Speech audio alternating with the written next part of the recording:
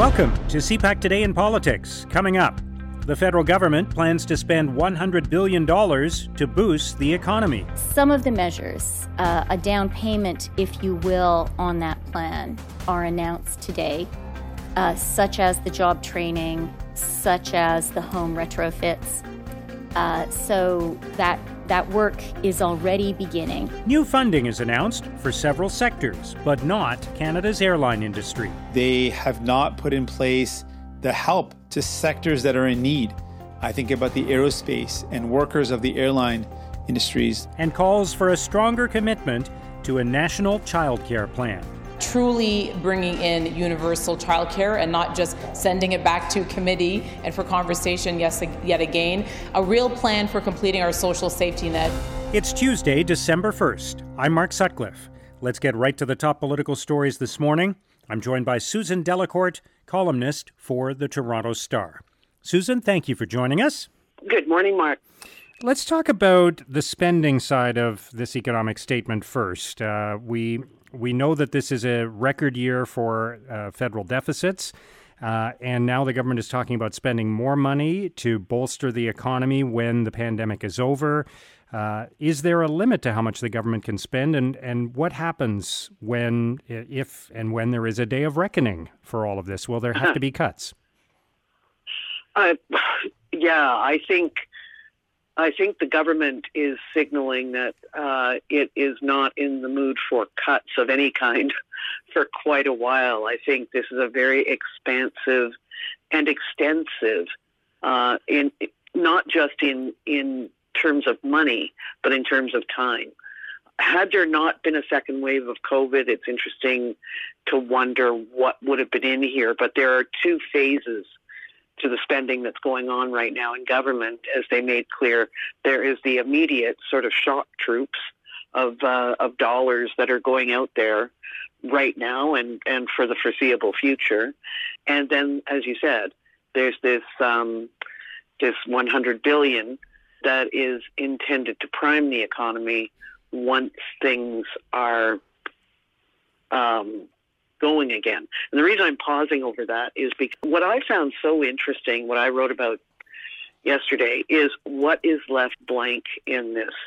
And I think what we're seeing here is there are many to be filled in terms of what the government is going to do. I tried to count up all the phrases that was details to follow, more soon, promises of negotiation. And I think that's because what we're seeing here is a political tool and a public policy instrument, as they like to say.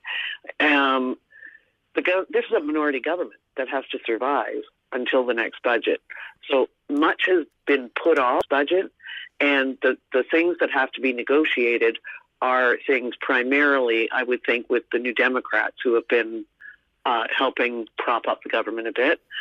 So that's why we're seeing so many details to follow in the budget, because this is a document that is intended to say, look, we're going to do more, but later. But we have to talk to our people we have to talk to people in the opposition parties first. Yeah, and let's talk about a couple of those things, because national child care strategy is something that's been talked about for a long time. There are allusions to it here, but nothing concrete, again, in the category of we'll talk more later about this, I guess, right? Right. And that's because I think the government is working flat out right now on emergency aid and is not in a position, although you would think, as you said, as long as I've been around Ottawa, and that's a very long time, we've been talking about national child care programs. And but this is a big demand from the NDP. It has been made so apparent through this pandemic, the importance of childcare, the importance of learning, not just for the children themselves, but so their parents can be out in the workforce. And it's been preventing some people from going back into the workforce because of childcare. So we're going to see an acute discussion on that, but the government is saying, yes, let's wait and have that. We're collecting up advice and ideas and so on. So there's a secretariat now. Everything in the Build Back Better column of this economic statement. You know, the kind of Canada that's going to be fixed after the pandemic. That's all that's on the to-do list for later, not right now. Yeah, and it's interesting because the government seems to be signaling that manage our way through a crisis this year and spend unexpectedly huge sums of money on the pandemic and the response to it. But at the same time, it's saying when this is over, we're still going to invest a lot of money in forming the kind of Canada that we want with the structure, the social infrastructure and the physical infrastructure that we want, despite the fact that we will have emptied the bank and then some during this pandemic. That's very true. And this is going to be a very polarized discussion. The government believes, though, that it has the support of most Canadians on this progressive agenda. It believes most Canadians voted for progressive-minded parties in the last election and will so in the future election. And the government's, I think, attempt is to corner the market on this. They are gambling, rightly or wrongly, on the idea that right now paying down debt and thinking about deficits is beyond the bandwidth of Canadians who are struggling just to get through the holidays, let alone the end of COVID.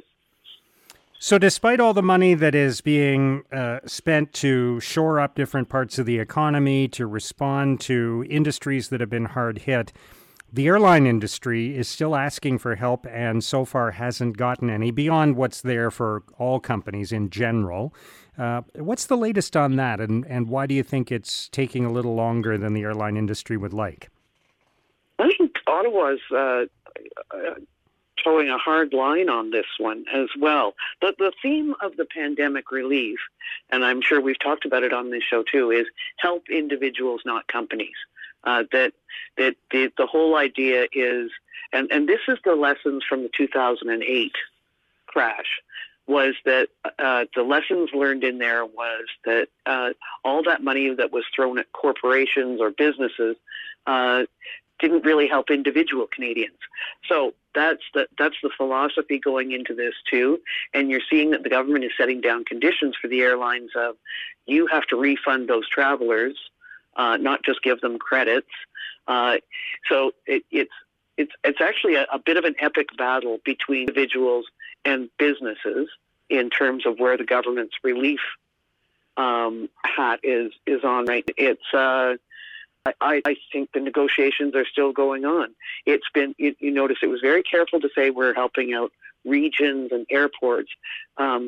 Think small, but not big. All right, let's talk about the prospect of a First Minister's meeting in about 10 days. What are some of the dynamics going into this? The Prime Minister has been speaking regularly with the provincial and territorial premiers over the course of this pandemic, of course. But what do you think is going to be on the agenda, and what will be some of the tensions and opportunities from this gathering? This is, again, one of those blanks in the economic statement that's really fascinating. The premiers have been quite clear about what they want from this Prime Minister. They want lots more money, lots and lots more money for healthcare. I went to the press conference at the Chateau Laurier that they held in September to make this point, the premiers. There's nothing in there. There's nothing in the economic statement about that yet. The Prime Minister has scheduled December 10th for a meeting on this subject.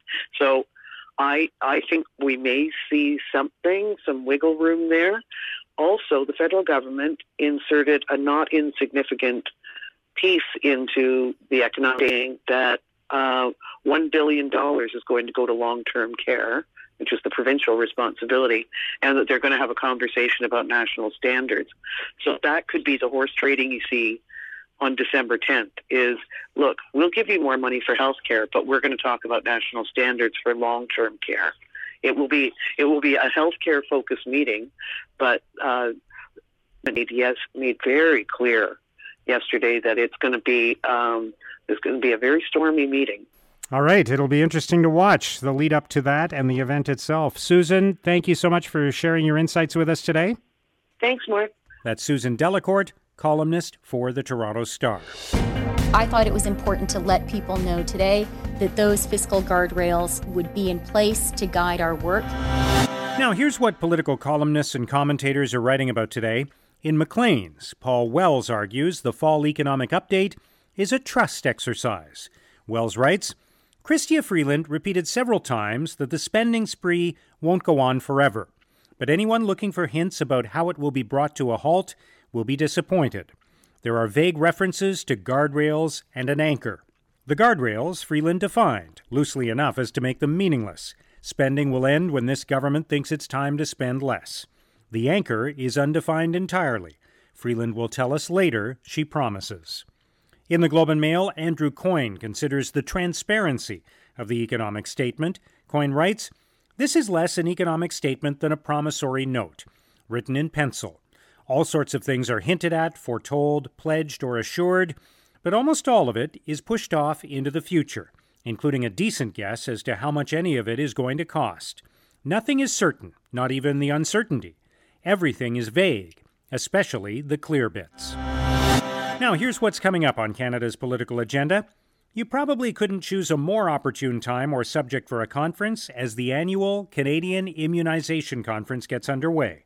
CPAC's Martin Stringer has more. Mark, the conference is being held virtually this year, of course, because of COVID, but it will bring together about 800 leaders in the field of immunization from across Canada. Health Minister Patty Hajdu will give the opening address. Also taking part will be some familiar names because of the pandemic, including the Canada Health Agency's Dr. Theresa Tam.